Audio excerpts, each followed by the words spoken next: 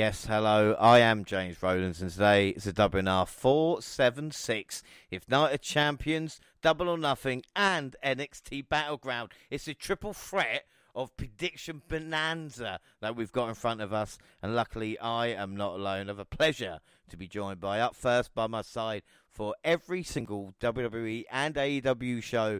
It is, of course, fantastic Jaxie Scarlett. How's it going? I mean, this is a huge weekend for the Prediction League. Hello, hello. Yes, it is indeed. The pressure is on this weekend. Hello, everyone, and happy wrestling weekend. It is going to be awesome. So glad you are here. Unfortunately, Monty cannot join us today. I say unfortunately, it's good news, everybody. I will let Monty probably break news to everybody, but it is good times ahead, so nobody panic about why me and Monty haven't fallen out. Don't worry about that. He's all good. Yeah, the emails I get the most of, have you fallen out with the team yet? And as you can tell, Jaxie is here, and Monty will be there. And last, but by no means least, imagine a land. It's a faraway place where the caravan camels roam, where you wander among every culture and tongue. It's chaotic. It's home. Arabian nights, like Arabian days, more often than not, are hotter than hot in a lot of good ways. Arabian nights, like Arabian dreams. This mystical land of magic and sand is more than it seems. And it is our own Jasmine. It is, of course, Gina on the podcast. How you doing? What it do, team? Yo, how's it going? It's all good. I'm glad to have you on. Are you excited? I mean, you know, let's talk about the elephant in the room. The pressure for predictions this weekend, I think, have been the highest we've ever felt on this podcast. Would that be fair to say, Gina? Predictions I've always been chilled about them. If I got them right, yes. If I didn't get them right, I wasn't really too bothered. I was like, yeah, okay. It was always kind of competition between you guys. But this weekend, I have never felt so stressed in terms of like these predictions. And yeah, I definitely agree in terms of my competitiveness went up from 1 to 1,000 over this weekend. Yes, it is. And like we said, tonight we've got so many predictions to give. And of course, we've got a bit of news, catch up with Raw and SmackDown as well. But we're going to start with a bit of sad news because superstar Billy Graham, the Hall of Famer, has sadly passed away. For anybody that doesn't know, of course, Billy Graham, born in 1943 in Arizona, grew a passion for the world of bodybuilding, creating his own weights at cement to begin building his physique. But I think what is more should be known about him is how he influenced so many different wrestlers. There wouldn't be a Hulk Hogan if it wasn't for superstar Billy Graham. He started emulating Muhammad Ali in his interviews, coining the iconic line, "I'm the man of the hour, the man with the power, too sweet to be sour." Of course, with the Grand Wizard as his manager, the former WWF champion, toppling Bruno Sammartino. There is no doubt superstar Billy Graham is a legend in its time, and it's always sad news. And Jaxie, again, it may not be someone that this generation, even the last generation, might know about, but his influence is felt throughout pro wrestling, you know? Yeah, I mean, definitely.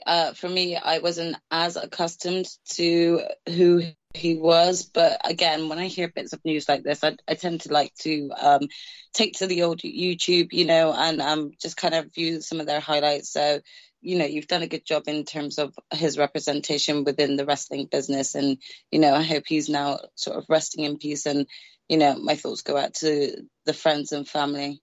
Yeah, without a shadow of a doubt, he is a legend, and he will be missed. Before we look at the past and towards Night of Champions, let's look at the future. We've got Money in the Bank coming in London, and I'll try to not mark over as much because obviously, you know, like I said, I'll be lucky enough to be there. But someone that's not going to be there is apparently Drew McIntyre, who is no longer advertised for Money in the Bank. I mean, Gina, are they just fucking me? Are they going to announce Ricky Starks not at Wembley? Is this what's happening to us? No, don't you dare put that bad juju on my Ricky Starks. Don't you dare. But I have no idea. I have no idea what's going on with Drew. Is he injured? Well, this is even worse. Apparently, his contract is coming up at start of 2024, or maybe, definitely not by the end of 23, but his contract's coming up. The WWE and him apparently not happy with the money he's been paid, or he's not, with his position on the card, and there are a lot of rumours that he might leave WWE. Now, well, we all know how much I love Drew McIntyre. Come on. I think it would be... I think McIntyre's worth more in WWE, and I'm hoping if they've not advertised for Money in the Bank, there's a chance he might show up at Money in the Bank and actually win. Or Jaxie, am I just like dreaming, It would be a nice surprise, wouldn't it, really? Never say never, I would say. Drew is beloved here in the UK, so they might just pull a fast one on us and, just have him slotted in maybe last minute.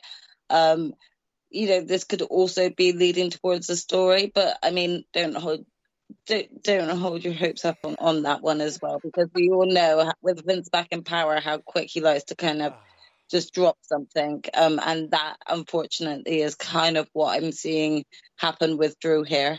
Yeah, sadly. I was crushed at the like I said, I'm not going to get my hopes up for Money in the Bank, but you never know. One of the reasons apparently Money in the Bank is happening in London as well is due to what Nick Khan, the chief executive for WWE, said.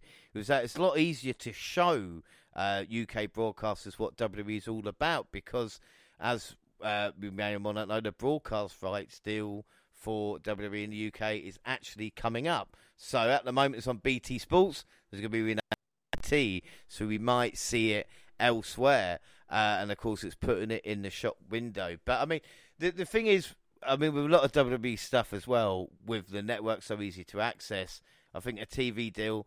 I mean, Gina, we're in the UK, because obviously we're in the UK. How do you watch your wrestling? Is it through kind of TV? For me, it's usually kind of on demand and the kind of, Fight TV, maybe the WWE Network every now and again. Yeah, I mainly watch it on catch up on demand, just because, again, it's really hard to watch it live here in the UK, especially with how late it shows, let alone what channel to get it on. So for me, I just usually watch it on a catch up when I can.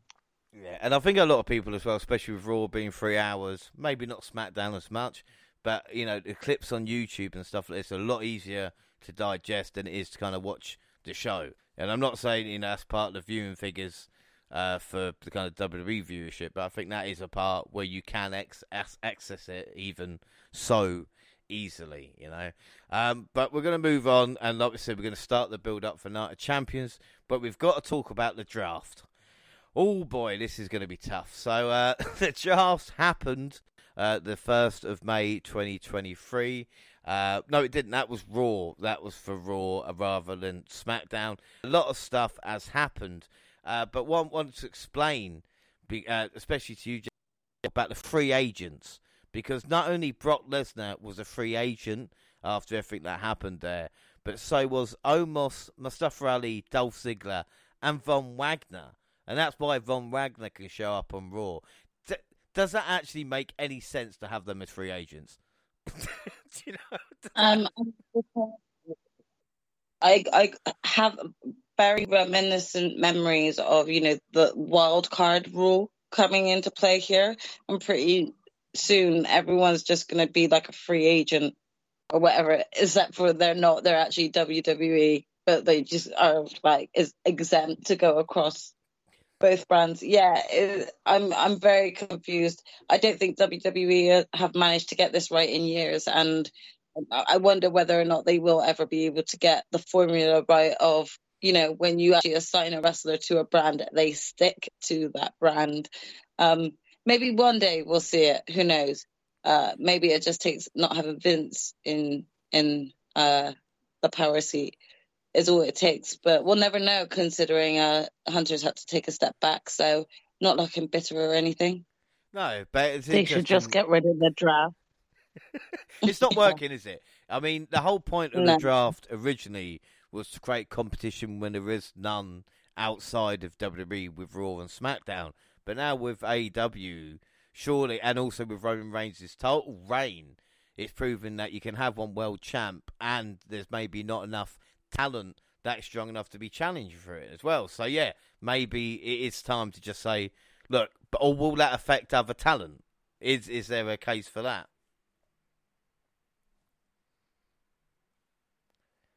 I mean, yeah, again, this could open up many doors in that aspect, but do I see that happening with Vince kind of taking back control? No, I don't. I think that if Hunter was still in that seat, I think there would have been more of a possibility of that happening and more opportunities for WWE as a company, let alone, its superstars. Now with Vince back sort of in the main driver's seat, I don't really see much of that actually being an option. Yeah, we'll be interested to see. So we had Roman Reigns, obviously, as the number 1 pick for SmackDown. Cody Rhodes, the number 2 pick. Bianca Belair went to SmackDown with the Raw Women's Championship, which again is another thing that's annoyed us. Becky Lynch gone to Raw. Street Profits to SmackDown. Gunther, I think the move with Imperium to Raw is actually doing quite well. We don't really see Edge anymore on SmackDown. Matt Riddle on Raw can be a bit annoying. Bobby Lashley's move to SmackDown I think would be interesting. McIntyre to Raw. He was included, so it does give me some hope. AJ Styles and the OC's move to SmackDown. Apart from that, not really a lot else going on. Usos to SmackDown, of course. But Zayn and Owens, again, I don't want to piss you off here, Jaxie, so I asked Gina. But the whole thing with the titles, like, are they still going to be undisputed tag team champions, Zayn and Owens, and then can appear on Raw and SmackDown? Because then, what's the point of the draft? I mean, this makes you also question what the point of the belts are. Why not just merge them if you're not going to remove one from the other? And again, with regards to the draft, how is it going to work? You're just going to have them both go across both brands again, thus making the draft redundant? Or are you actually going to split them up and actually have like one tag team from SmackDown challenge them and take those belts from them, or vice versa with Raw? So, yeah, it's just a bit confusing. Again, with this draft, I came out with more questions than, like, excitement. More questions, like, what's the point? Yeah. Well, I think the biggest victim out of all of this was NXT with the call-ups, because not only did they lose their tag team champions, women's tag team champions, Nyla Dawn and Alba Fyre, but of course Indy Hartwell, who was the NXT women's champion at the time. Also, I've got to take a big breath for this, Grayson Waller, Cameron Grant, a chance, Caden Carter, Apollo Crews, Jinder Mahal, Sanga Veer, Odyssey Jones, Zion Quinn, Elton Prince, Kit Wilson, yes boy, pretty deadly, Zoe Stark, JD McDonough. I think for me, out of all of this, JD's probably a dark horse. Weirdly enough, I actually saw him in Maidstone on the same card as famous Dick wrestler Joey Ryan. But apart from Jones, I think everybody main roster ready. Pretty Deadly. I mean, come on. Jaxie, what are your thoughts on Pretty Deadly? I mean, I know you only seen him a couple of times. Tag team of all time. Yeah. So right now, my thoughts aren't much on them. I don't disregard them as a prominent tag team or upcoming tag team. But I don't know enough about them to really care about them so far. I think this sort of lends itself to the aspect of the big question going forward, which is what kind of booking are we going to get for all these NXT call-ups? We've seen in the past how usually the call-up from NXT is your death card already, rather than your calling card, in terms of like killing the career momentum before it's even begun.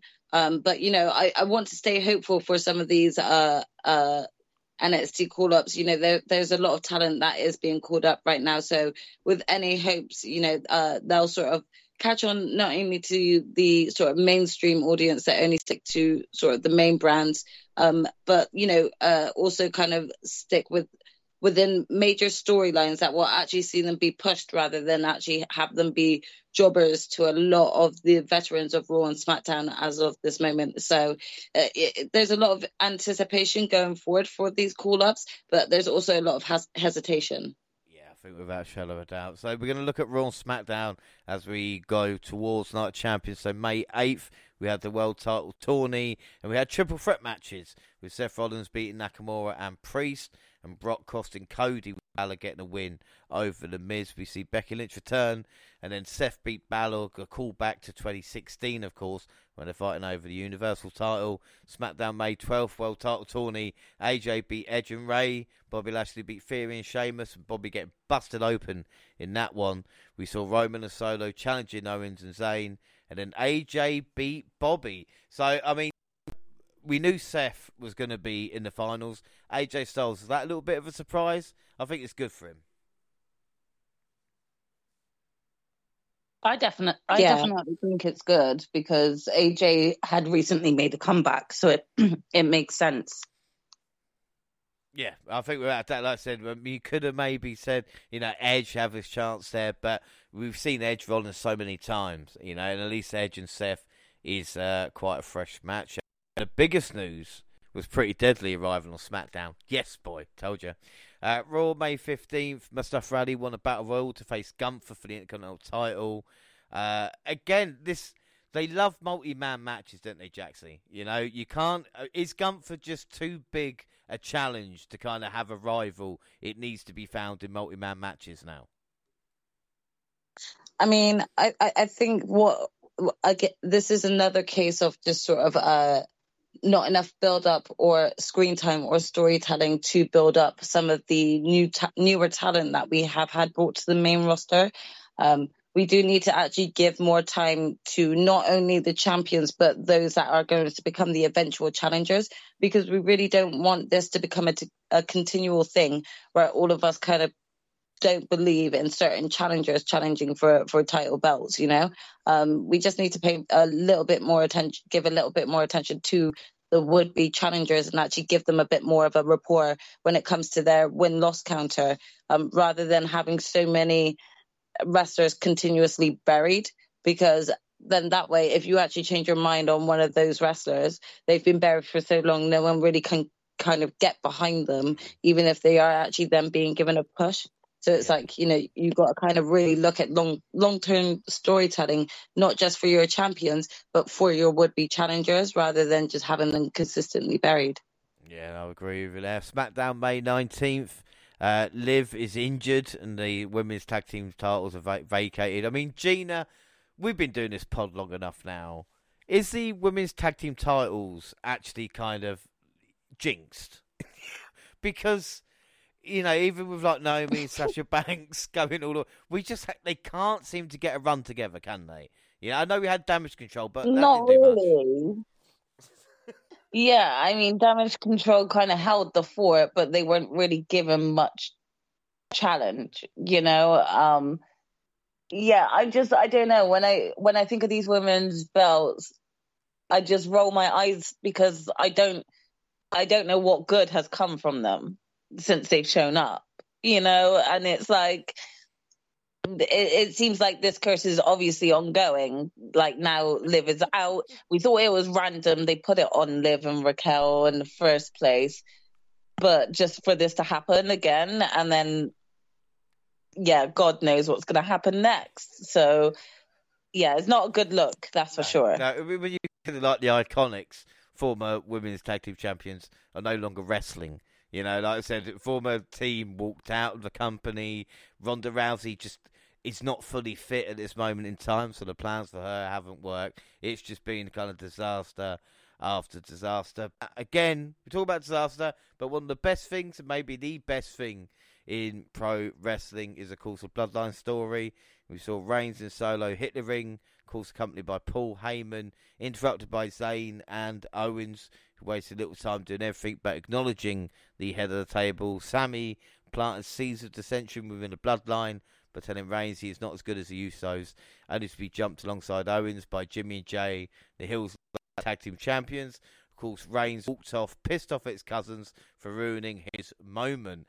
But I think the best part of this segment was Reigns accidentally bumping into Solo. And Jaxie, I don't know if you like me, but I was like, oh shit, you better not fucking do that again, Roman. Oh gosh, this was a slight, before checked himself, you actually saw the slight fear and panic that went through Roman's mind, the minute that happened.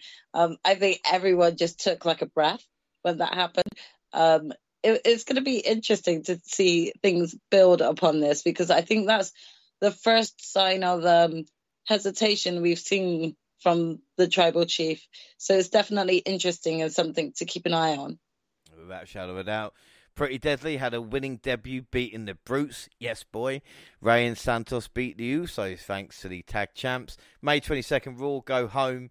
Brock beat the shit out of Cody and broke Cody's arm. What this means, who knows? What do you think of this, Gina? With Cody with his broken arm? Oh my gosh, like, I don't know. I have a feeling that Cody was backstage and he was like, team, I'm going to get my arm broken tonight. And they were like, no, Cody, no, don't. He's like, no, I'm going to do it. I need another moment like the Peck. I'm going to do it. Fuck it. It was just like how, AEW. They come. Yeah, exactly. I mean, you just like, it's either that or Cody is just so unlucky that everywhere he goes, he just gets injured right away. And he's like, no, do you know what? Fuck it. I need that paycheck. I'm still doing this. I got a family to feed, Joe. This is how I see it. But Jesus Christ, man. Cody likes pain, isn't it? What do they call people who like pain? It's like masochist. He's a masochist. That's it. Yeah, I reckon he's one of those. Like, I reckon he's quite narcissistic as well. So I think he's like a narcissistic masochist. But what's the end game? You can't write him off. That should be a good T-shirt, actually. You can't write him off TV because people expected him to be like Money in the Bank now as well. Obviously, if he broke his arm, that's more than a couple of months. I'm pretty sure. But again, I'm sure he'd be fit and firing by SummerSlam. It's just like forecasting Brock. It's like, how can we make Cody look weak? Oh, you have Brock kind of just rip him in half, but Cody's still crawling out to Night of Champions. It's just one of these things. Very, very interesting. It just kind of feels to me like, so again, I feel like this is coming across as a major Vince dig. It kind of is, but it's not meant to be. It's just his decision making. But it just kind of feels to me like when Hunter was around, Brock was more leashed. And then the minute that Vince took over, like Vince just let go of the leash and Brock is just on one, like doing his own thing to his own beating to his own drum and his own rhythm.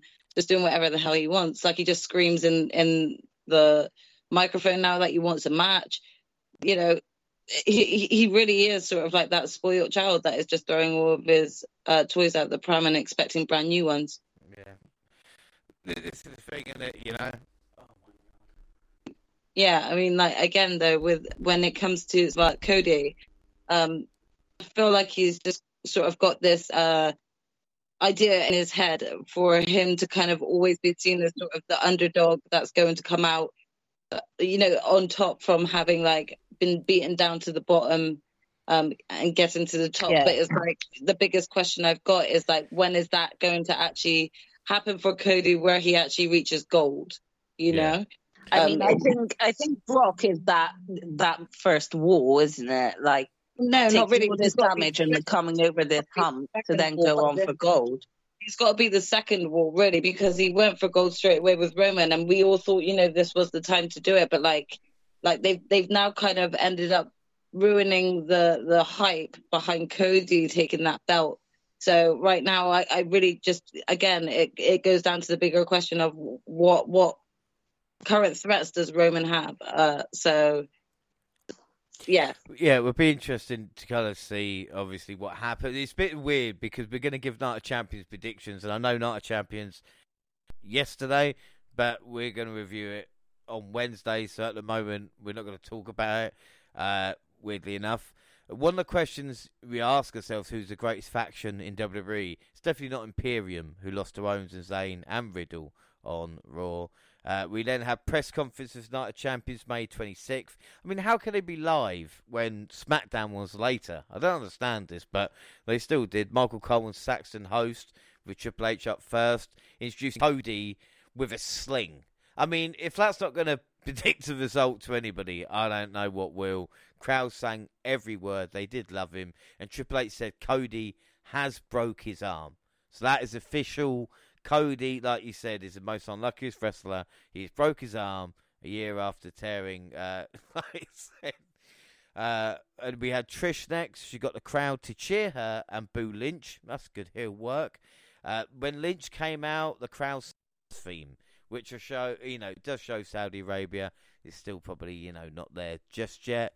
AJ came out and said the future will be phenomenal. Seth wasn't there. Mustafa Ali went to Mecca, which again, it would have 20 years ago that would have been something heelish to do, but it's actually quite a nice segment. Gunther told the crowd to shut up, and Ali was over like Rover. Bianca interviewed separately. Paul Heyman came out and got EC dub chants. Reigns was interrupted by Owens. And what's interesting about Owens and Zayn as well, the crowd absolutely loved Sami, but it's the first time they ever competed in Saudi Arabia. Roman walked out and Zayn said he's not going to let Roman take from him again.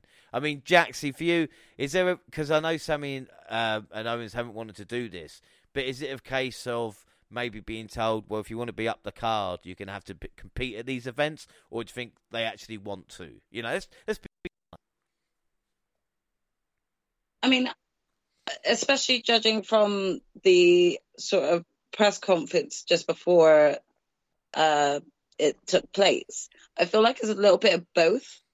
It was really nice to kind of see Sami come out at the press conference and just hear the sort of like cheer that the crowd there gave him, and it seemed genuine. But then also just coming from Sami, he seemed quite, like, not only was he enjoying himself, but he was feeling very humble with the way that he was paying respect to their religion, to their language. So I can't help but feel like it's a bit of both, if wrestlers and,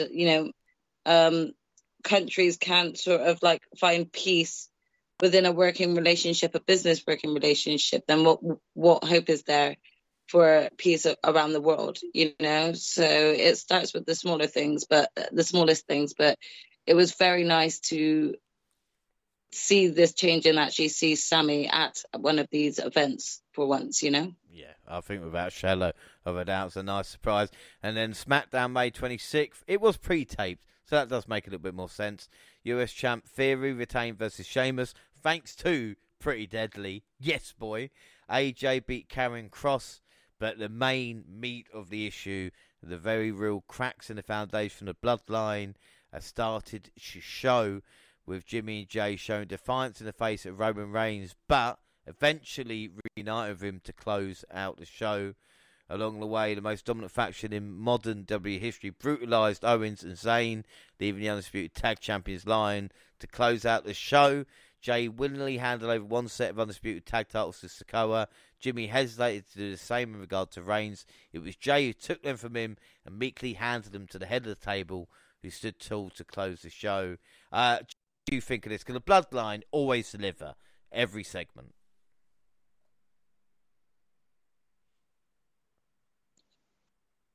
Yeah, they, again, deliver on everything, but it just kind of gives a bit more build up to what is to take place at Night of Champions, There is definitely a lot of sort of storytelling that they've done there again, just brilliant sort of continuation for the Bloodline. You're just continuously wondering what's going to happen from here, really.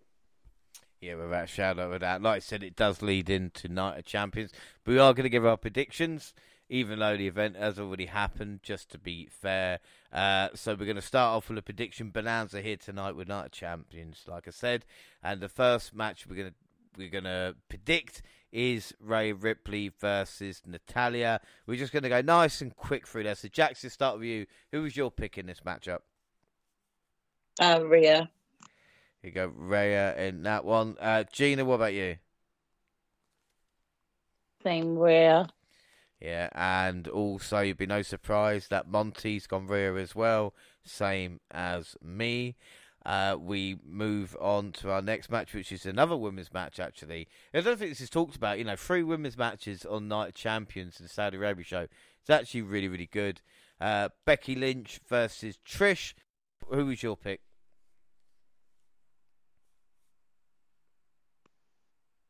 I went with Trish. You went Trish in that one. Jaxie? I also went Trish. And me and Monty went for Becky Lynch in that matchup. Another women's title, Bianca Belair versus Asuka for the Raw Women's Championship. Jaxie, what about you? Firstly, it was really nice to actually see that there were 3 women's matches on this match card, so I have to actually give a shout out to that. But secondly, my pick for this was Bianca to retain. Yeah, Gina, what about you? Yeah, I had Bianca retaining as well. Yeah, so did Monty and I. Up next, the Intercontinental title match, Gunther versus Mustafa Ali. Gina? I went Gunther. Yeah, and Jaxie? Same, Gunther. Yeah, no real surprise. Monty and I both went Gunther as well.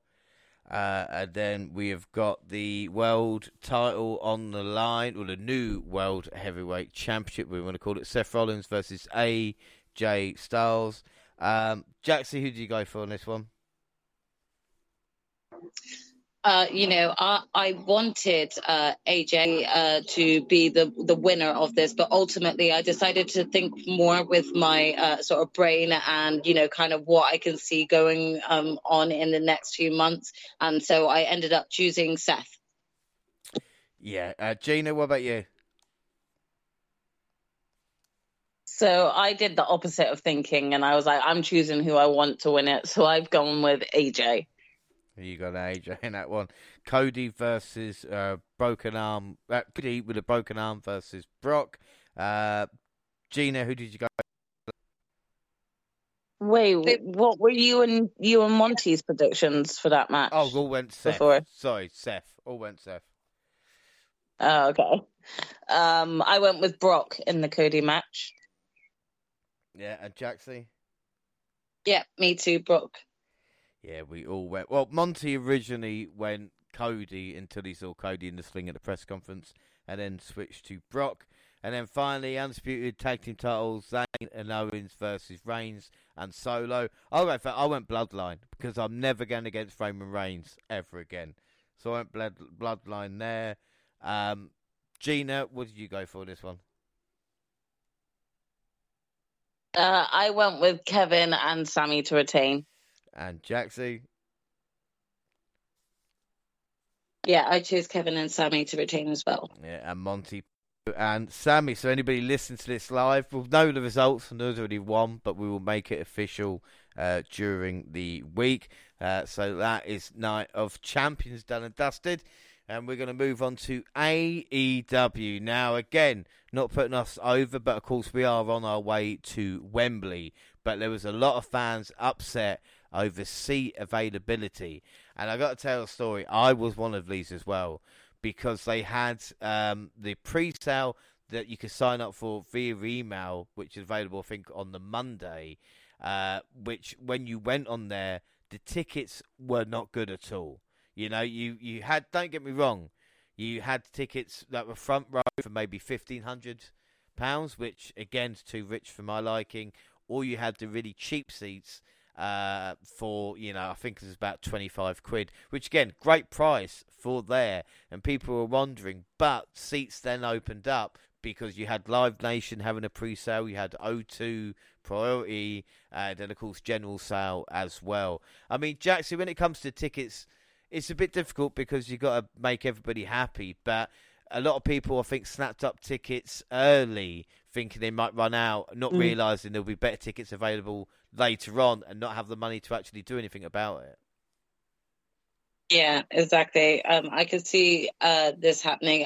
This has happened quite a few times to different events that have taken place over here. I mean, again, there was a lot of pressure on you with this, James, because I had been away on holiday, so I was not looking at the ticket prices at all. So I kind of got away with not feeling the same level of stress you did. Well, I got to admit, I did buy cheaper tickets to begin with, just to make sure we were there.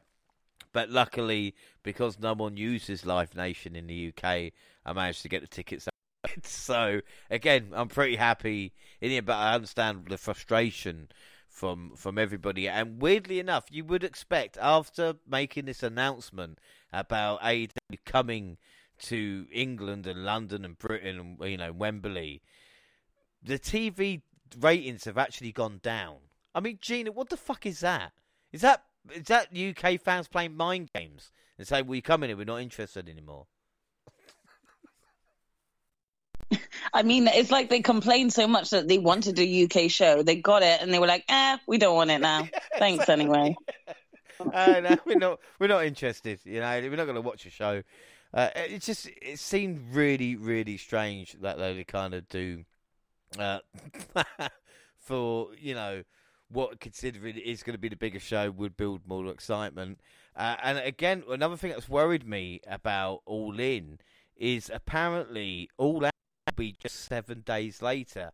Now, Jackson, that worries me because it makes me think they'll leave kind of results in the balance to be sorted out a week later. If they're going to do a show, give us everything, Yeah, well, I mean, you'd want the same level of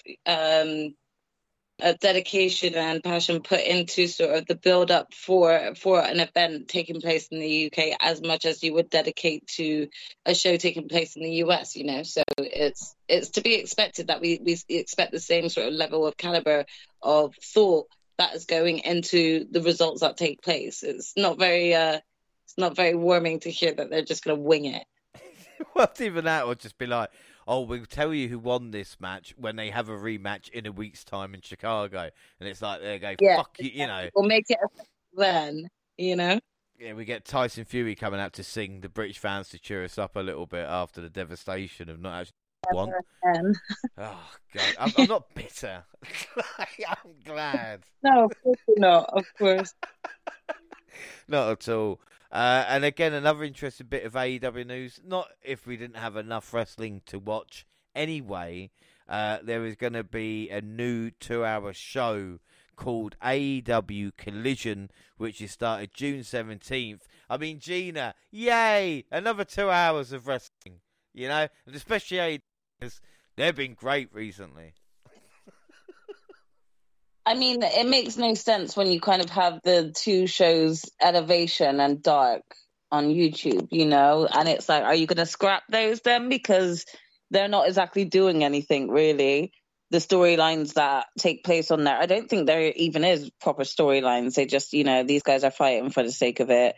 These guys are hometown guys, so we're going to fight these guys, things like that. So it's kind of like, okay, you're giving us another 2-hour show, so do you want us to completely ignore Dark and Elevation now? Or are you going to scrap them entirely? It's just, don't get me wrong, if this starts building some great content for AEW and help build them, then great, but I'm going to wait to see it, I think. Well, for now. To answer that news, yes. We all know why this show was put together in the first place. I'm not going to say it. I'll leave it for you. Yeah, well, first up, we mentioned AEW Dark and Dark Elevation are now done because the exclusivity deal with Warner Brothers to sign AEW to Collision and Rampage and Dynamite, there's no longer be on YouTube, so Dark and Elevation is done. And again, I never... Oh, okay, that's good to know. That's good to know. But what worries me, and again, this will piss Jaxie off more than anything, I think, is, like you talk about with Collision, there's talk of soft brand split. So they actually want to divvy up AEW as well and make it more like Raw and SmackDown. I mean, please don't introduce any more titles. It's just like, well... It's going to be inevitable that a new title or two will be made for this 2-hour show. I mean, especially if they're still keeping Rampage, and Rampage is on TBS. So, you've got Jade and the TBS Women's Championship belt, which would be made redundant, and they'd have to sort of rename that title and stuff. So there's a lot to think about at the moment. But, it's no shock hearing that the first event will be taking place in Chicago, knowing sort of the original reason why this whole show has been created in the first place. Well, like you said, apparently, let's talk about the elephant in the room, because the whole reason for this and the reason why I've announced Chicago is that CM Punk is looking like he will return, but he has not sorted any problems out. He's not sorted anything out with the Elite. And the reasoning being, the story behind it all, is that Collision will be a CM Punk show, and it will have nothing to do with the Elite, who will be kept on Dynamite. How can Tony Khan keep this situation under control? It just sounds like it's not going to work. First of all, this is such school kid sort of stuff. A big massive argument happens, and you guys can't be sort of big enough and professional enough within your workplace to actually sort of deal with it and actually work around each other. Instead, you've got to have a whole show built around you. I feel like there's just been a lack of excitement around this new show for me, not because of it's an additional 2 hours of wrestling TV time, because if this gives a chance for a lot of the AEW roster that hasn't been featured as of late another opportunity to be able to be seen, then that's always a good thing. But I think it ultimately boils down to the fact that this whole show has been created so that CM Punk will come back to work. And I do really enjoy CM Punk as a wrestler. He's done some great work within AEW so far, but I've got a little bit of a bitter taste in my mouth, because I just feel like this is ultimately all stemmed from him refusing to sort of I'm not there. I don't know all the circumstances, so I really can't, judge the situation or anything like that. But from like a sort of professional work setting, the whole reason behind Collision feels like it's just come from controversy. Just to actually sort of put like a wall up between the major problem in the room, rather than actually dealing with it and actually squashing it, But again, where else is CM Punk going to actually go when he's actually sort of crossed a lot of bridges with WWE? I don't really see him returning anytime soon, if at all, especially with Vince back in power. Maybe if it was under the guise of Hunter, but not anymore. So, ultimately this would have been the only thing that could have stemmed from it. He could have gone through Tony's Ring of Honor, but again, that's not a big enough platform for someone like CM Punk. I could see CM Punk not wanting to be on more than just Ring of Honor. So this is where this kind of really has stemmed from. So there's a bitter feeling about the reason behind the show. But the thing is, Gina, I'll ask you Can you imagine that, though? Can you imagine that? Just turning around to your boss and saying, listen, I don't like Karen, so you better create a whole new office and put Karen in that goddamn office, because I'm not working in the office with her. Having you two on the podcast because you can't work together. Be like, look, we exactly. They just don't want to do them together. I would never want that one. That could happen at some point, potentially. No, Monty has asked. No, I'm joking. I'm joking. We all love each other here. But what's interesting is, again, Gina, is it all fucking worth it? Is Tony Khan hedging his bets on the ratings going up a little bit and selling a little bit more merch? But is it worth it when you're bringing Punk back? Because obviously CM Punk cares for one person more than anybody, and that's CM Punk. I mean, yeah, at the end of the day, though, you can't lie. There is still a huge CM Punk fan base. The fact that, as soon as Tony announced, the first Collision show was going to be held in Chicago, everyone knew there and then, right, that's confirmation right there. And the whole crowd itself even just started screaming. So the thing is, will it get views? It sure will. The CM Punk's fans are definitely going to be there, and the biggest loyalists on bringing the viewership there. And I'm sure loads of people will tune in to see how it will go down. The issue is whether Tony can keep the consistency of a good storyline going with it being centered around CM Punk and it not getting kind of exhausting or just draining, seeing it all centered around him. It just depends on how the show is done. Well, like I said, it's going to be very interesting to see how it actually works. And Jaxie, you mentioned it. CM Punk was backstage at Raw in Chicago. meeting up with a few people, and Triple H said hello to him before security asked him to leave. He was also backstage at Impact when Impact filmed in Chicago. This is on top of CM Punk appearing in New Japan, well, being in a crowd in New Japan when he was in Chicago a few months ago. So he is making the rounds, but I just mentioned him. And let's talk about Impact news quickly. Let's talk about Trinity. Because, yes, the former Naomi has debuted for Impact Wrestling. That's right, everybody. A win for the good guys. She has debuted and has been treated as a star. And is successful against Giselle Shaw Under Siege. And I've no doubt will be looking for the Knockouts title. But one of the weirdest bits of news as well was she brought some friends with her to watch her first match. Of course, Mercedes Moné and Tamina, because, of course, that was Team Bad, let's not forget. And Tamina thought it would be the best idea and to be unnoticed by wearing a bright pink wig. Again, Tamina, it's nice you can support your friend, but come on, you think you weren't going to be shown there. But what a huge get. Because when we talk about Naomi, we know how talented she is. And she's bet on herself. And Jaxie, there's nothing better. We see Mercedes Moné. And Trinity has said to herself, right, let me build a reputation. And what better way to go to Impact, where they have got the best knockouts division. It's a great move for her, you know? Yeah, I mean, this is really exciting just to actually see her back within wrestling content. She's been thoroughly missed ever since, both her and Mercedes sort of left the WWE. And, however much I stood by both of their decisions to leave, it was really sad not to be seeing her, on weekly TV content. So this is just great to see her back within a wrestling sort of company, and one where she's actually treated with the respect she deserves. Sadly, I've not actually had the chance to catch up with Impact as of yet, but it is my intention and plan to be able to go back and watch this match. I have seen bits of it through her Instagram, so I'm looking forward to actually seeing her back and just seeing her entrance and feeling that glow again. Yeah, and again, with Trinity, she deserves, I feel, more than the kind of being lost in the shuffle with AEW or being chucked, like Infina has with the Ring of Honor Women's title.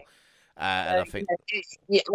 I really wouldn't have been mad if Tony did just want to bring in Trinity and just have Trinity come and take Jade's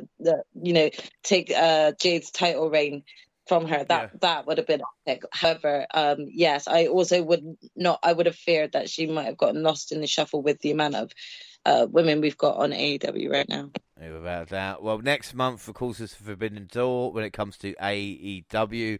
And next month, hopefully, we'll review Dontaku and Dominion, which is two big events in New Japan. And Dominion is going to have a huge match because it's been announced that Tomohiro Ishii, Hiroshi Tanahashi, and Kazuchika Okada will face off with Shooter and his partners of Moxley, or John Moxley making his return, and Claudio Castagnoli making his debut. So what a match that should be, and we'll review that next month.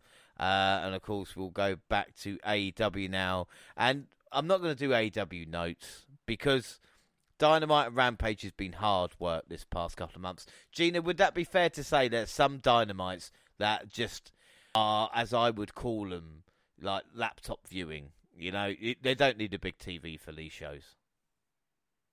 No, definitely not. I mean, I have found that in recent months, there have been some Dynamite shows that I've watched and I've thought, oh, that's really good. But then when it comes to the actual end of the episode, I've been like, actually, what significantly happened on that show? And then it's just been like, yeah, I don't know if that was worth actually watching on my big screen. I could have watched it on my laptop and played some Spider-Man at the same time. So, yeah. They come across filler episodes or something. Yeah, this is the thing, isn't it? Yeah, like filler episodes. That's a good way to explain it. Filler episodes. Well, we're going to look at Double or Nothing and give our predictions because, of course, it's tonight. And at the moment, 10 matches have been announced. We know it's going to be a 4.5-hour show, but come on, let's make list of it. So the first match we're going to talk about is the House of Black Open Challenge. Because of all the negativity with AEW, House of Black, Jaxie have actually been working and have been featured more consistently recently, which is only a good thing. Definitely. I think that they by far have one of my favorite entrances, of recent sort of wrestling era at the moment across all companies. They've just got something about them, and they're really just dominating right now. And this is exactly how they should be booked. So I'm really enjoying seeing sort of the what they can deliver and the sort of storylines that they're going into at the moment. Like, they're building a lot more with the House of Black and using them in the way that they should be. So I just hope that this continues and we get more of that. Yeah, without a shadow of doubt. So we'll start off with predictions. Gina, the House of Black Open Challenge. We don't know who it could be. My guessing is like the Acclaimed with, of course, Daddy Arse. But who are we going to go for in the House of Black Open Challenge? Who's your pick? Let's go with House of Black straight away. Excuse me. Yeah, I completely agree. Jaxie, what about you? I mean, it really is a tough one, but I think that we're going to ultimately have House of Black as the winner. I mean, bonus points if Julia Hart decides to get involved or throw a little mist. Just get herself involved in some way. Yeah, without a shadow of a doubt. House of Black for me and Monty there as well. Move on to the TBS title, Jade Cargill versus Taya Valkyrie. Now, guys, in Impact, Taya Valkyrie was fantastic. Just everything you want in an athlete. And again, I don't know if it's just not enough time given to this story or whatever it is, but I think Taya's not been treated right and Jade has cooled down considerably. I mean, Gina, what are your thoughts on this TBS title? Because, again, we should be more excited at the potential chance that Jade could lose, but I'm starting not to care. That's not right, is it? I mean, I feel like the reason why you're starting not to care is because it's meant to be the TBS title, so they don't show it much on Dynamite. That's fine, I guess, we get it, but it's not like she's on Rampage every week.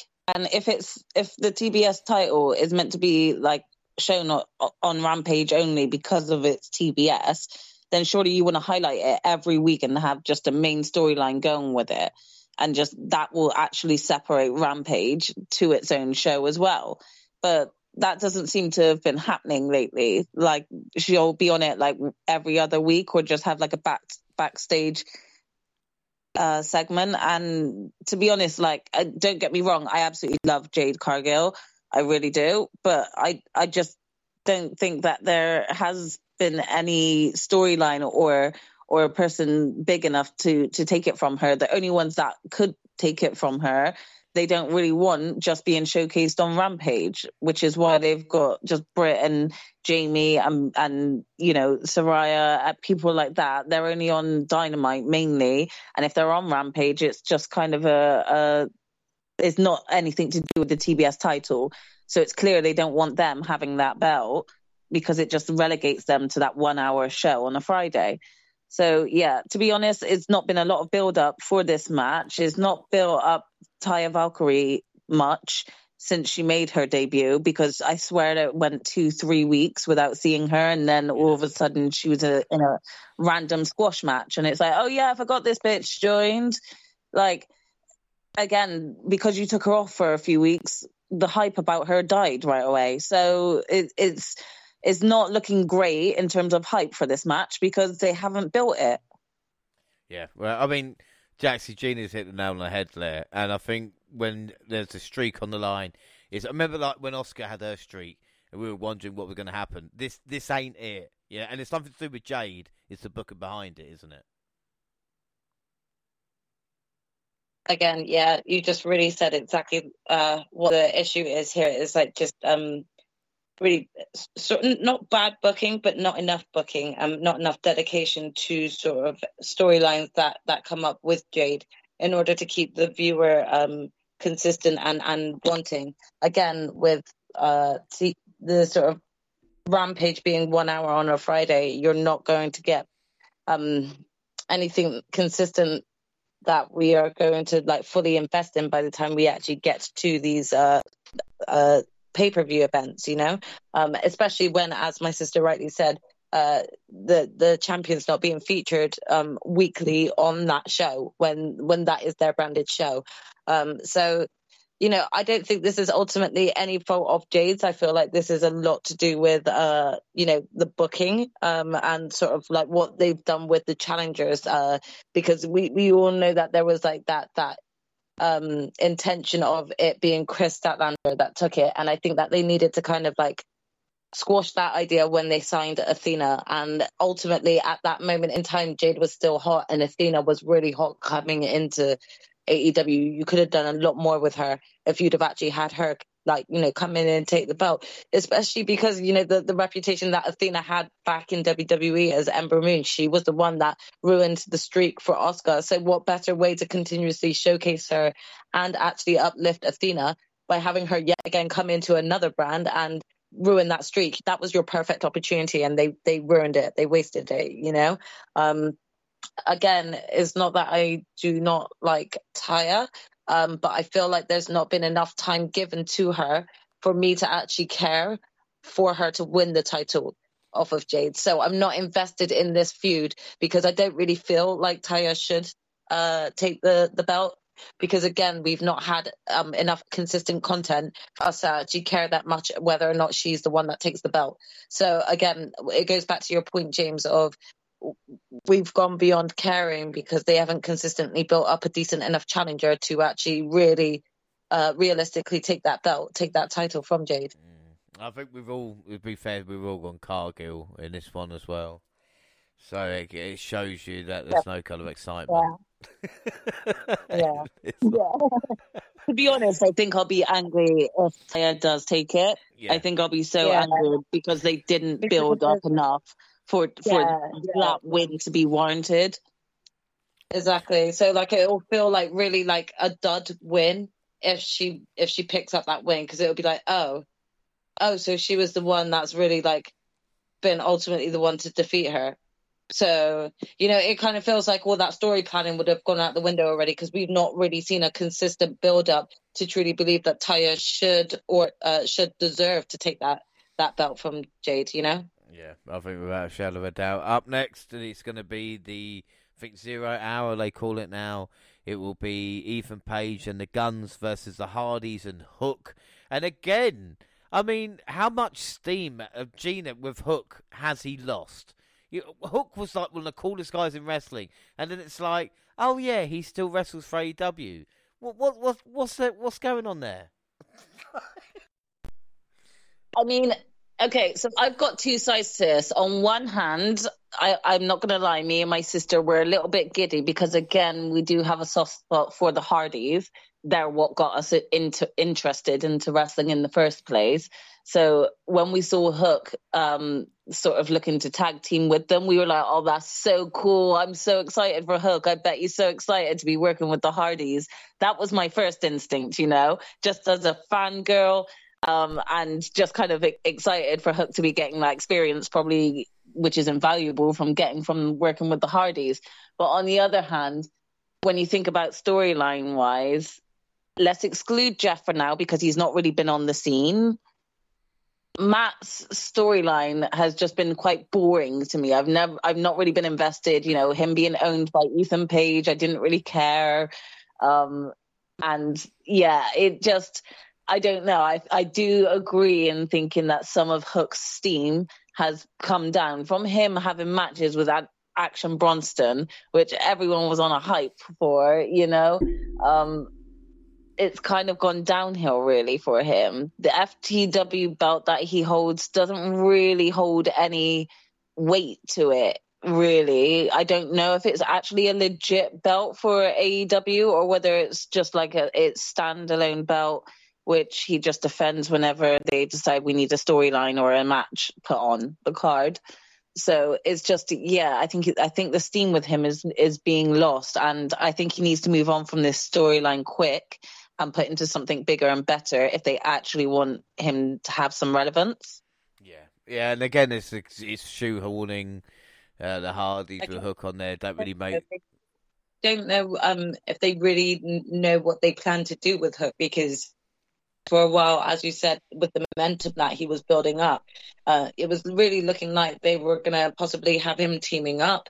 There was, sort of that angle with Jungle Boy and Hook, potentially teaming up.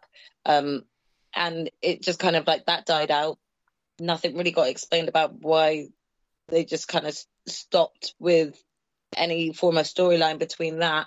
And, it is exciting to see Hook sort of like aligning himself with the Hardys. But again, it's asking a bigger question of, are they potentially looking at him going into a tag team with someone and having like the Hardys mentor him? If that's the case, maybe they should really retire the FTW belt if they're not going to really showcase matches for it. He's not really defending it. But again, yeah, I don't really know what I want there to be some sort of plan for Hook, because I actually think that he's extremely talented, and the more that he's showcased, the more that he can really hone his skills and be seen as a viable candidate to be going for a potential, TNT championship reign or something like that in the future. But right now, I don't know if they're just a little bit stagnant with him and don't know what to do, so they sort of bring him in, every now and again as a novelty, kind of like what they did with Danhausen right now, because they don't really know what else to do with him. This is the thing, isn't it? It's all well and good putting them together, but I don't know what the plan is for Hook. I'd easily just wait for Jeff to kind of, get fully fit and then have another run at the titles. It'd be interesting. Gina, who did you go for in the Hardys and Hook team?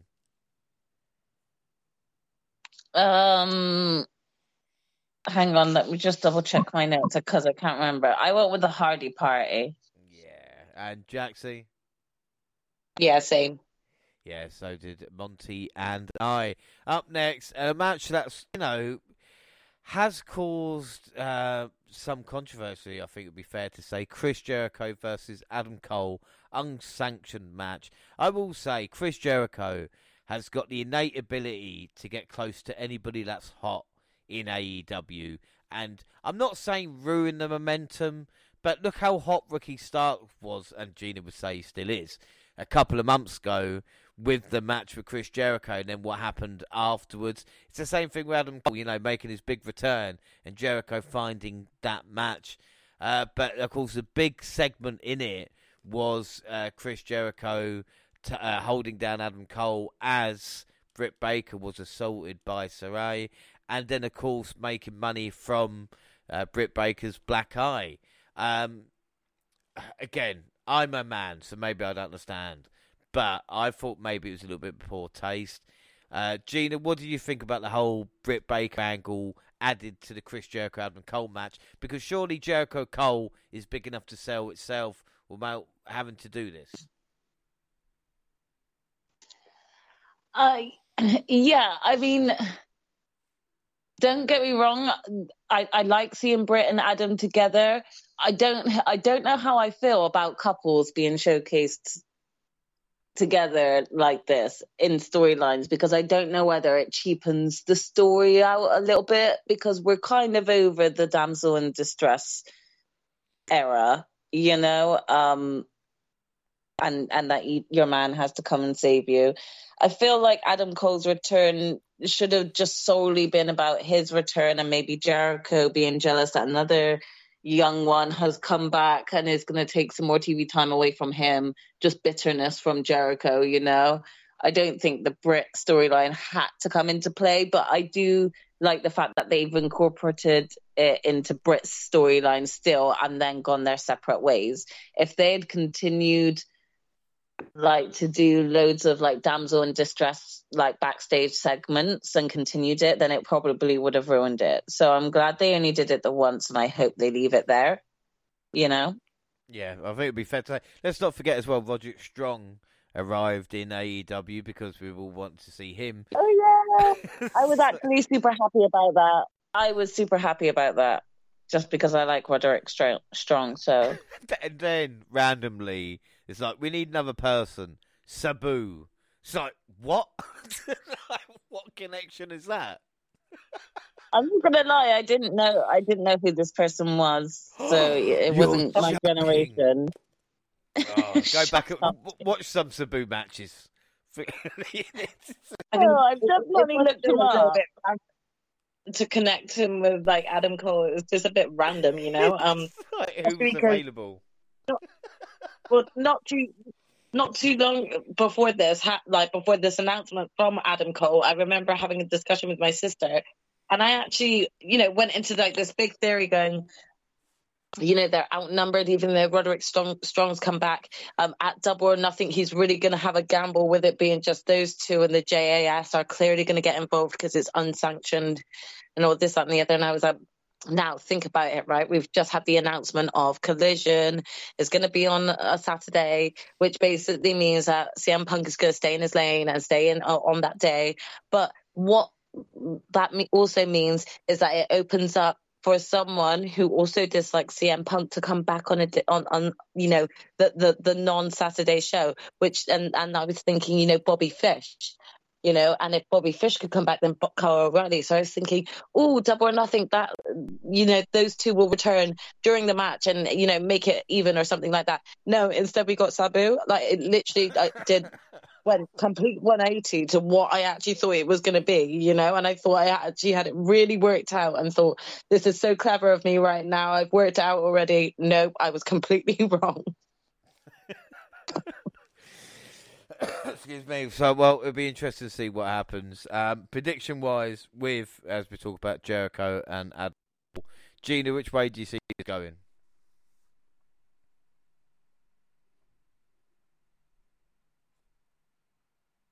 Sorry, I've gone with Adam Cole for the win on this one. He's just had a comeback, so he kind of needs this win more than Jericho does. So yeah, I've gone with Adam. Yeah, I would agree. Yeah, Adam. I would agree with that one. Jaxie, what about you? Yeah, same really. I mean, you've kind of already humiliated him and beat the hell out of his girlfriend, so he kind of needs to actually come back with this win. Yeah, Monty and I have both gone Adam Cole in that one. Up next, the Blackjack Battle Royal for the International Championship, because nothing says a title is more important than being defended in a Battle Royal. Of course, Orange Cassidy, the champion. We've got Ricky Starks, Butcher the Blade, Bandido, Commander, Lee Moriarty, Big Bill, Ari Daivari, Tony Nese, Chuck Taylor, Trent Beretta, Kip Sabian, Ray Phoenix, Penta, Swerve, Cage, Jay White, Juice Robinson, Keith Lee, and Dustin Rhodes. Before we talk about the participants, I know, Jaxie, you were annoyed about this match in itself. It's not that I was annoyed. I'm actually not annoyed about this match in itself. I think that, sadly, the momentum has been really kind of lost with Orange Cassidy as well. And I kind of keep forgetting week in and week out that he is the champion, I actually think that Pac had a more impactful reign so far, because OC is quite forgetful to remember that he is a reigning champion. So yeah, it's normally a surprise week in and week out to me that he's got like a championship match. It comes as a shock to me, like, oh, okay, yeah, he's the champion. I forget. In my personal opinion, the only way I see this going is that, like, let's gamble it up. Let's change hands and have someone fresh and new just take the belt at Double or Nothing. Because right now I feel like not only is OC's reign stagnant, but I feel like his character is starting to become a little bit stagnant. So, yeah, things need to change up a little bit, I think. Well, the problem is for me as well in this is, like I said, you're not bringing Orange Cassidy, not having a feud. And then where was this Keith Lee Swerve Strickland match that we were going to get? That never happened. I mean, it's still not happened, right? But yet they still actually, don't forget to show us that there is still hostility between the two of them, So it's like, well, when is this going to get resolved? Because you want to show us that it's not been resolved, but you're not showing us how it can be resolved, you know? It's not just that. It's like the hottest free agent in wrestling, Jay White, is now in the Battle Royal. Like, what the fuck, man? Have a plan.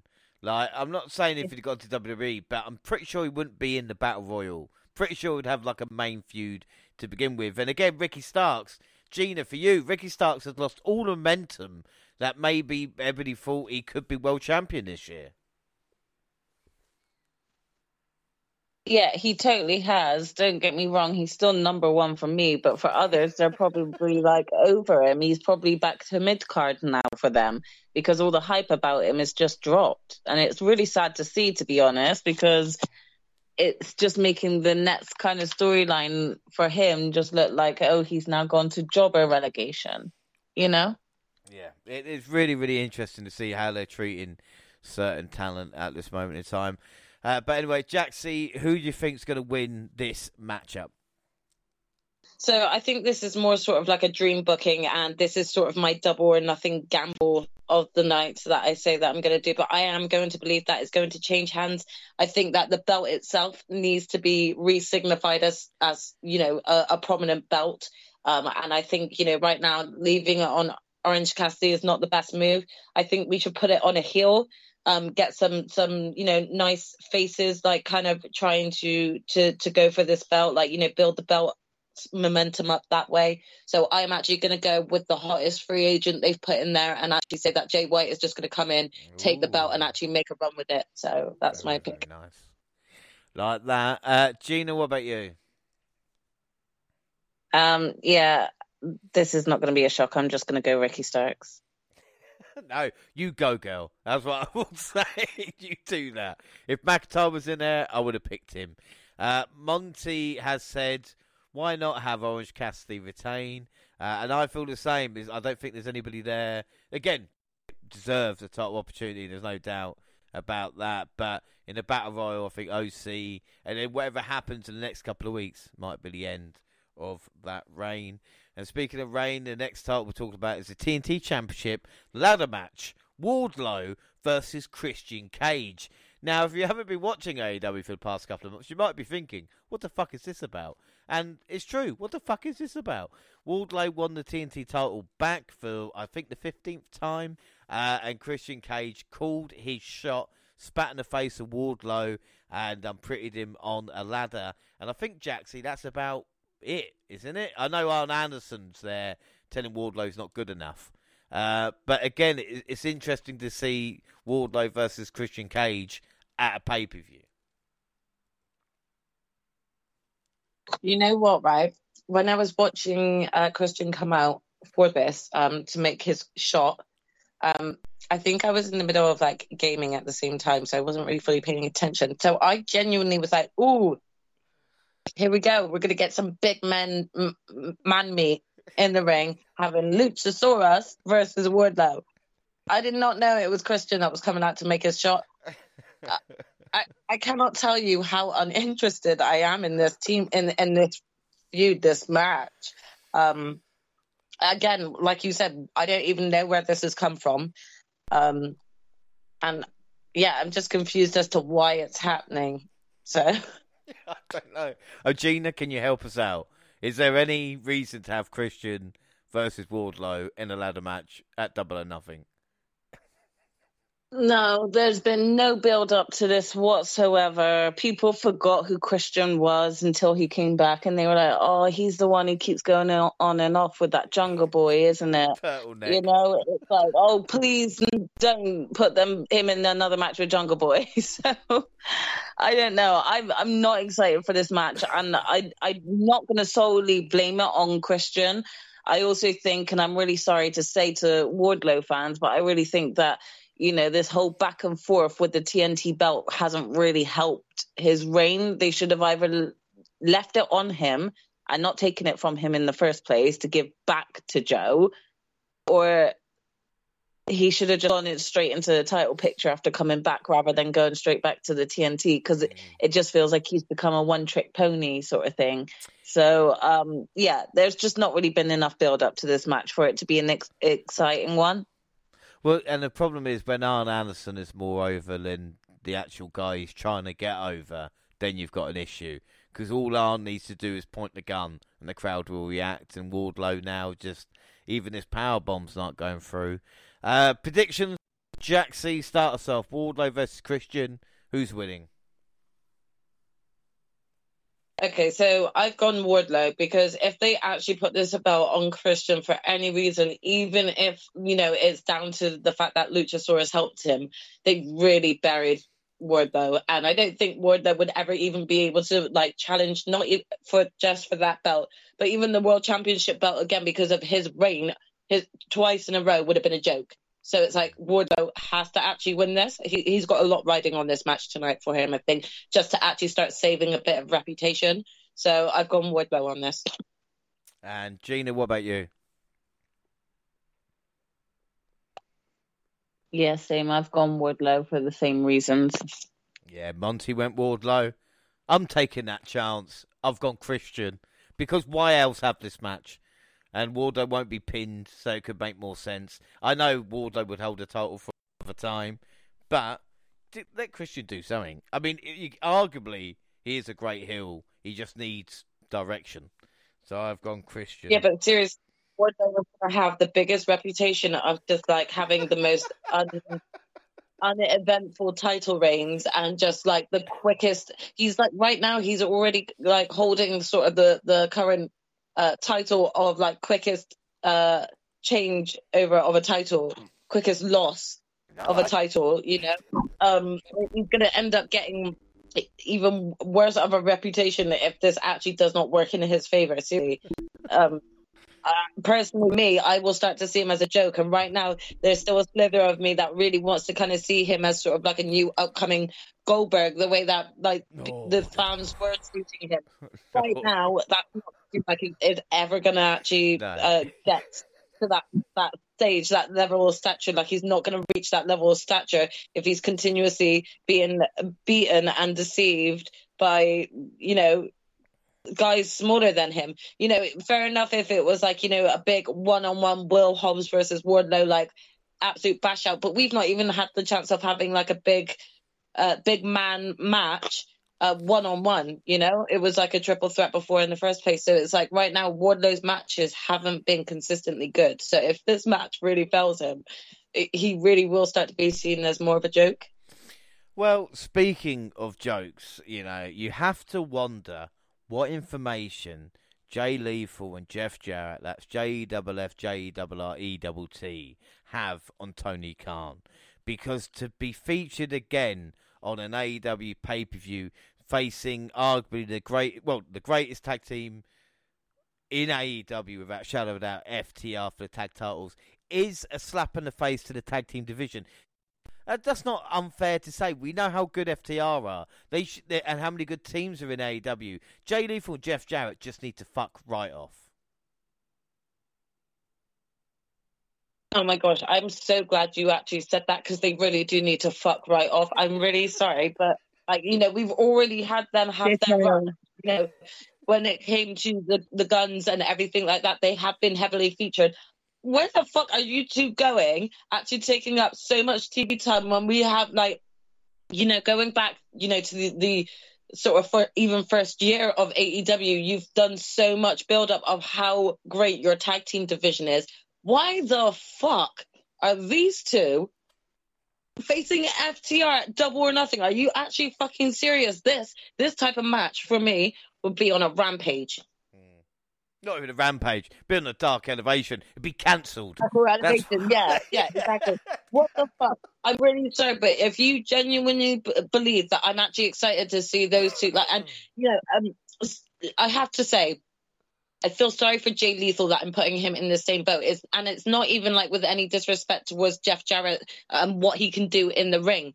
But do I actually think that he should be consistently within a title picture, like he's been consistently with the Acclaimed, with the Guns, and now with FTR? No, I don't. Fuck off. Let the younger division, the ones that have been building up AEW consistently for the past 3.5 years, have their shot. And this is one of those moments to have a shot. AEW doesn't have monthly pay-per-views like WWE do. So these pay-per-views actually are prominent in building up your talent and actually showcasing them on a bigger platform. And you choose fucking Jeff Jarrett.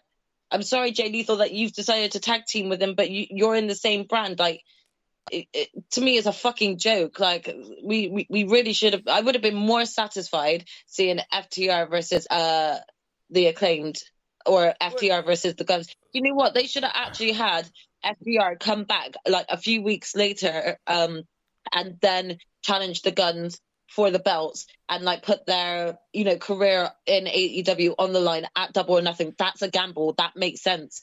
You know, like that storyline would have worked out. You could have built on it a bit more. Instead, you have them hurry up and take it just to actually go against the likes of Jeff Jarrett and Jay Lethal. Don't you think they've got the tag teams mixed up? Like the Guns and Jay Lethal and Jeff Jarrett should be in Ring of Honor, and teams like the Lucha Brothers should be facing FTR for the tag team titles. Yes, exactly. You know, we. Again, just going back to what I said, we've established so many great tag teams within AEW that are like really branded AEW, the Lucha Brothers being one of them. But really, like you said, Jeff Jarrett, Jay Lethal, they come across representing Ring of Honor. You know, it doesn't make any sense seeing them in this match tonight. So, yeah, it's not that I'm bitter about this match. No. It's just more the case I don't actually have a lot of investment in this match. You know, I think it will be a good one because FTR are involved, but do I think that there's going to be any significant changes? No, I don't. Well, this is the thing. Mark Briscoe is the special guest referee, and there has been kind of problems being here recently. But again, Mark Briscoe should be doing something else. He should be on a singles run at this moment in time. You know, not agreed. He should really just kind of like, and it sounds bad, but right now he should just be more heavily featured on Ring of Honor, and with Jeff Jarrett and Jay Lethal, they could easily, you know, like have like a decent run, and have Mark Briscoe actually, you know, sort of play out a lot as a singles wrestler within Ring of Honor. I just don't really feel like I don't feel like his input in tonight's match is going to have any significant outcomes, because I'm hoping that this will be sort of the overall arching end to any storyline with these two groups, and we're going to actually have FTR going back to facing like AEW talent, you know? Proper tag teams. Gina, do you agree FTR to win? Yeah, of course, FTR to win. Right, so up next, the AEW Women's World Championship. Talk about feuds that have been dragged out. Of course, Jamie Hayter versus Toni Storm. But, I mean, Gina, these women have not had a blow-off, and they've been feuding for, like, it feels like a year. I know it's only 6 months, but when are we going to have this big match between the two teams? I know. As much as you see these two teams in backstage segments or even like after matches, you know, we've not actually had the two factions against each other. And it's like, when are you going to do this now? Because I swear every week we see these two factions go against each other, but just in singles matches or attacking after each other's matches against nomads. They've not actually done a full-on, you know, faction match against each other. And it's kind of getting to the point where we're going to get bored of seeing these same women against each other and not fully the teams against each other. They longed it out with Shida. It's just, I feel like I'm just complaining a lot, man, but it is. They've just longed it out. They just long out all of their storylines sometimes, and it just loses that momentum. Also, actually, just like thwarting Jamie Hayter's singles run as the AEW Women's Champion. She's not having that many singles feuds right now that are believable, or, you know, like that anyone can really kind of get behind, because if she's still got this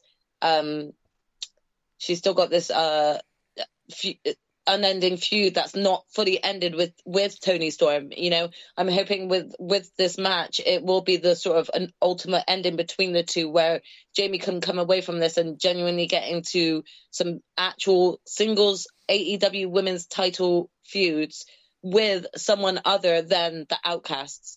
You know, there might be ultimately as a result of what happens at the end of this singles match that she's got with Toni tonight, you know, the ultimate, which is the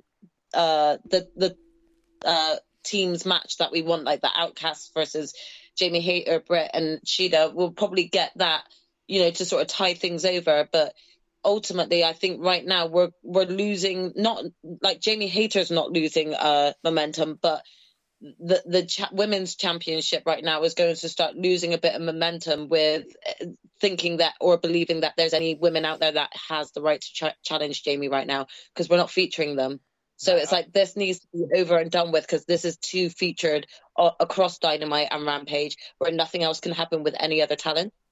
Yeah, and this is a rematch as well from the last AEW pay-per-view, Hayter versus Storm, and it is. Nothing really has happened, you know. Gina, who do you going to go for then? Jamie Hayter versus Tony Storm? Nah, I'm going to stick with my girl, Jamie. She needs more of a singles run with this AEW belt and move away from this like tag team storyline for a bit. So I'm going with Jamie. Yeah. Jaxie? Yeah, same. I don't think Jamie's like really had enough momentum to like kind of have a decent run, and I think she still has the potential to do that. So I don't see her losing tonight.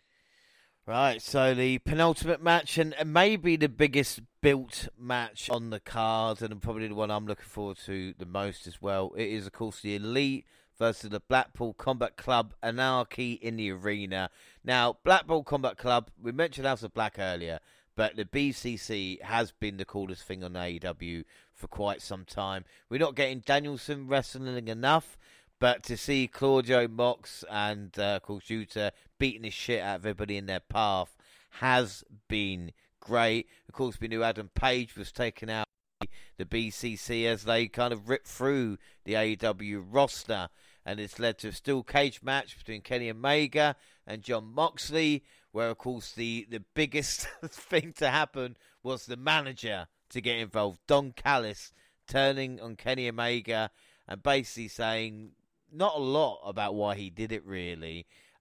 This kind of led to, afterwards as well, the return of Adam Page back to the Elite. A lot of hit and misses, but Jaxie, again, with AEW, with the relationship between Kenny Omega and Hangman Adam Page, to see them side by side again has been good storytelling in spite of everything going on, if you know what I mean. Yeah, so I mean, you know, this match is exciting and everything, but again, going back to what you just kind of recently brought up, James, like I still don't understand why Don did what he did. I really don't get it. I'm so baffled. I'm really confused. I mean, I think even with the way that things were hinting before this happened, I thought that this was mainly like a ploy for Don to get Kenny away from the Elite. You know, I thought that was where this storyline was heading.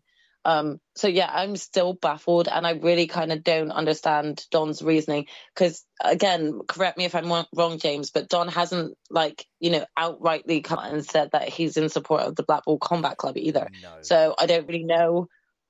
I get it. So I did.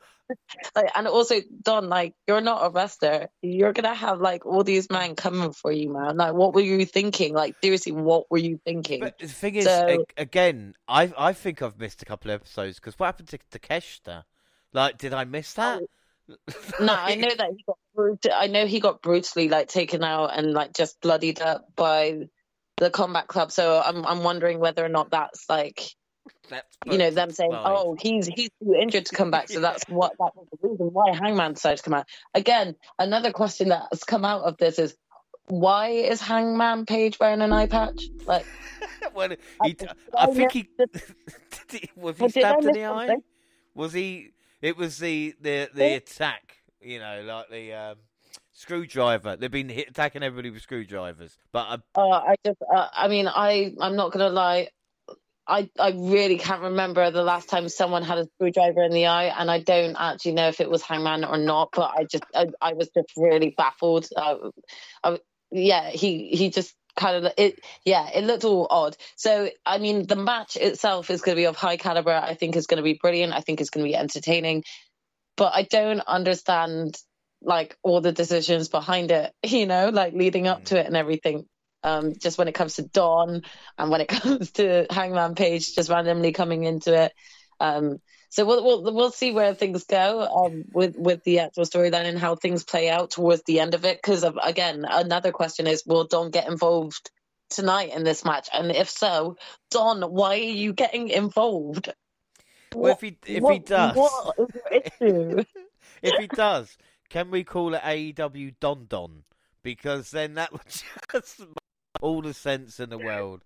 That's what I would I mean, I I feel like if Don does get involved, there's going to be this big ass question of, Don, why are you getting involved? Like, who literally has like taken your sandwich? Well, yeah. What is wrong? Like, genuinely like pissed you off because you're not showing alliance towards the Blackpool Combat Club, but you're coming in at Kenny for what reason? Like, seriously, Don, explain.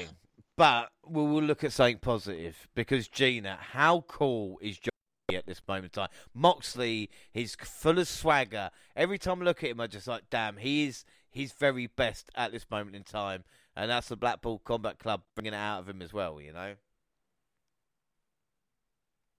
100%. Mox has never looked so good, you know, like he's come from having the belt, having lost the belt, looking to go away on holiday, having to come back and take the belt due to shit hitting the fan backstage. And he's still kept his momentum, even in certain losses that the Blackpool Combat Club have taken over the past few weeks. They've had wins and they've had losses. And the losses they've taken, it's not really damaged them at all. It's just, if anything, it's still kept their hype going because they've been pissed off afterwards and started a fight again, you know? So John definitely is the head of that. And, you know, mixing, you know, Bryan Danielson with him is just like a dangerous combo there. But seriously, I just think John's on some of the biggest flexes that he's been on, and he's not even got a belt. And that's what we like. You know, not everything is about belts and people who hold those belts. You can have storylines that can be super hyped and it not be about a belt. So yeah, super, super into John and the Blackpool Combat Club. I've gone with them as my prediction, just so you know. Yeah, no. No, it's fine. I mean, Jaxie, what about you? Who have you gone for in this one? Yeah, I think the Blackpool Combat Club have a real sort of drive and motivation. They're really picking up here at the moment. So I've gone with them for the win. Well, Monty and I have gone for the Elite. So 2 for Elite, 2 for Blackpool Combat Club. That is the match, everybody, to keep your eyes on. If it wasn't going to be big enough, we've got that. And then our main event, the 4 Pillars Fatal 4-Way match for the AEW World Championship. Of course, AEW World Champion MJF, Darby Allin, Jungle Boy, and Sammy Guevara.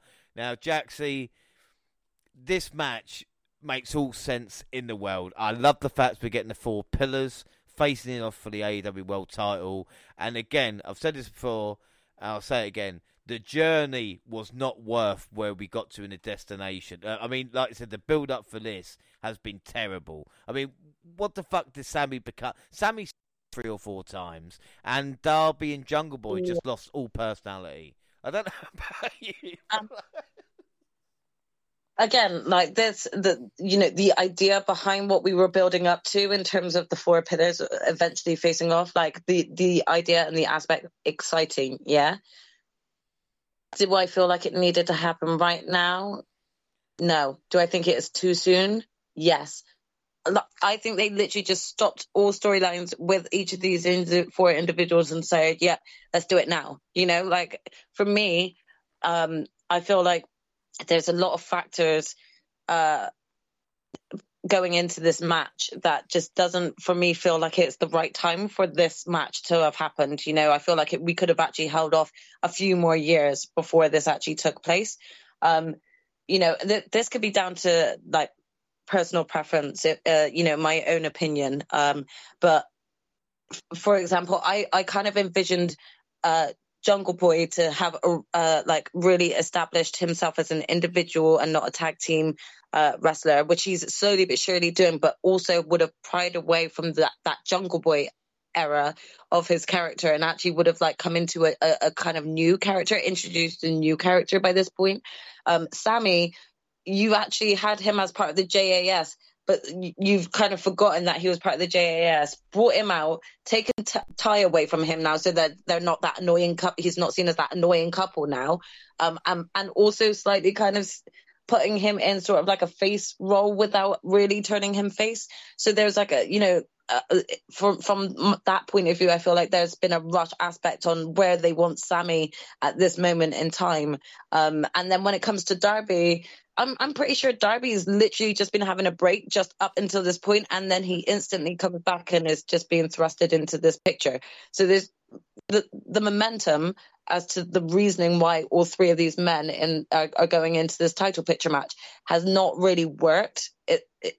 There's not really been enough time to build on them as individuals to really believe, do you know what, all three of them should be given the shot, really, apart from the fact of everyone saying you're the four pillars. That's just everyone saying you're the four pillars, not that you've earned that spot or that right.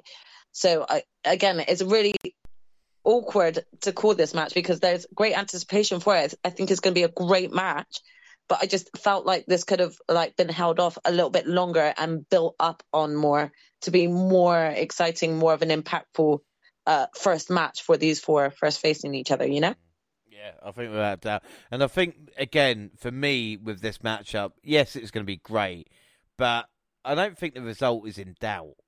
I don't think that we're talking about momentum from the other three, from maybe Sammy, who it seems the story's about. I just think this is quite an easy title defense. Jaxie, who have you gone for in the AW World title? I have to agree with you here. Personally, for me, I don't feel like Jungle Boy is mic ready, let alone character ready to take on the responsibility of being the face of it. I don't feel like Sammy is ready in terms of, I feel they've really not established whether he's heel or face right now, and I don't really feel like there's been enough dedication put towards his character to really have him go off with the belt right now. And with Darby, again, he's been missing for quite a bit of time, and he just kind of pops up every now and again. I feel like he needs to be consistently seen and build up more of a rapport again, like he was doing beforehand with the TNT title, but he's not been as consistent week in, week out at being on TV. So it just, again, doesn't feel the right time for him to just up and take the belt. So I've gone for MJF to retain as well, because I don't really see it ending any other way. No, Gina, it's true, isn't it? MJF, there's only one winner. Unless you're going to surprise us here. Nah, I've gone MJF to win this one. I completely agree with what my sister said, and I think they've just done this Pillars match way too soon. I don't know why they've done it this early, because, again, as you've all pointed out, they haven't really elevated the other three enough to look at them and be like, that's a world champion. And I'm not trying to say they're below MJF in terms of they're meant to be equal four pillars, but I just don't think that they've been put in enough storyline action for people to be like, I want him to take it from MJF. I want him to take it. Everybody, probably even in the crowd, are expecting MJF to win and wanting him to win because they want him to still keep this reign going, So I've gone with him and agree with you guys. Yeah, I think without a shadow of a doubt. So there we go then. Double or nothing predictions. I guess we're all happy with our choices, and we should find out next weekend how successful we have been.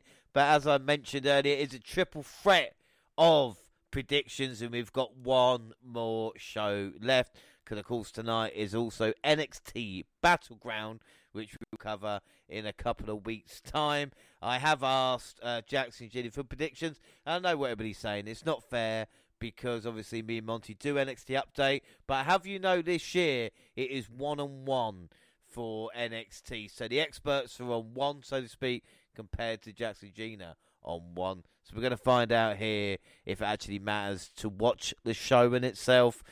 So Battleground's got quite a good card. Last man standing, we're going to start with. Last match, it's going to be Dijak versus Ilya Dragunov. And Gina, I'll start with you. Who's winning?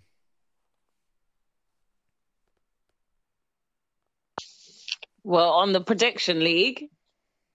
No, for the NXT predictions. Are you ready? I think so. Not really. My guesses are completely random, so everyone's going to probably think, what the hell is she going with? Right, so we'll go Ilya Dragunov. Yeah, Dijak to start us off. Yeah, I'm gonna go Dragunov. Yeah, Dragunov, fine. Jaxie? I've gone with the same, Dragunov.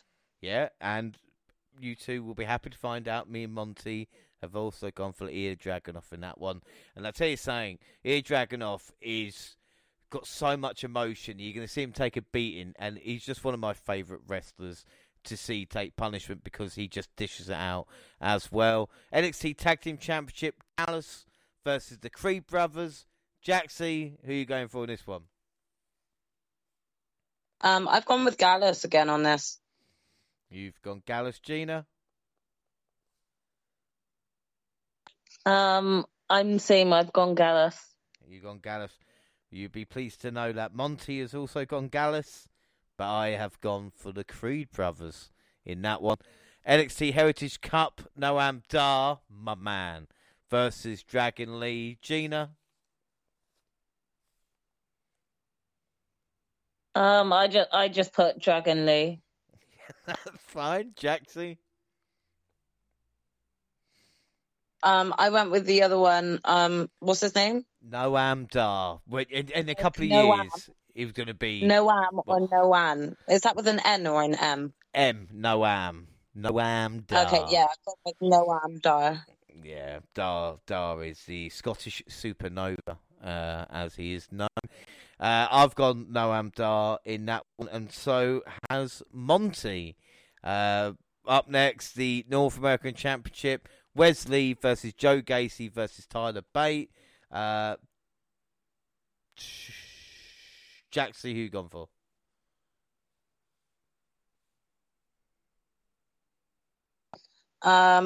Who was it versus Tyler Bate? Wesley, Joe Gacy, or Tyler Bate? Oh, I put Wesley to retain because he's the current champ, right? Yes, indeed. Yeah, yeah. So I put. Excuse me, Gina. Yeah, I got Wesley retaining. So you went for double Lee in this one.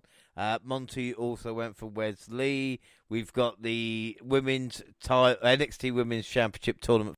Tiffany Stratton versus Lyra Valkyrie. Not to be fused with Taya Valkyrie, obviously over in AEW. Gina, who you gone for? I went for the Tiffany Stratton bitch. Jaxie, what about you? I went with this Tiffany Stratton too, although I don't know who either of these two are, so that was just a pure guess, honestly. Yeah. I don't know who they are at all. Lyra Valkyrie was in NXT. Are they new signs? Like, I'm trying to think if I've heard of them before, like, because the Valkyrie girl has the same name as the Valkyrie girl from AEW. Was the Valkyrie girl from the NXT UK? Yes. Yeah, from NXT. She was. I thought so. Yeah, I've never heard of her. Original spelling. Where did Tiffany Stratton? Lyra Valkyrie's original was Aoife, spelled Aoife. So you can see why they changed the name. With Tiffany Stratton, she is everything. If I said to you she's everything Vince McMahon looks for in a women's wrestler, I think that'll put in your head.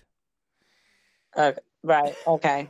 No, that's probably what she's doing then. She's talented, don't get me wrong, but yeah, we have all gone Tiffany Stratton in that. She has Tiffany Epiphanies, and then the main event in Carmella Hayes' hometown for the NXT Championship, defending against Bron Breakker.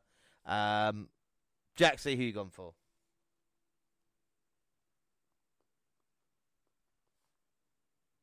I went with Carmelo Hayes to retain because I'm pretty sure Bron Breakker's getting called up.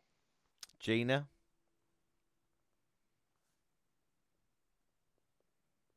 Yeah, I went with Carmelo as well.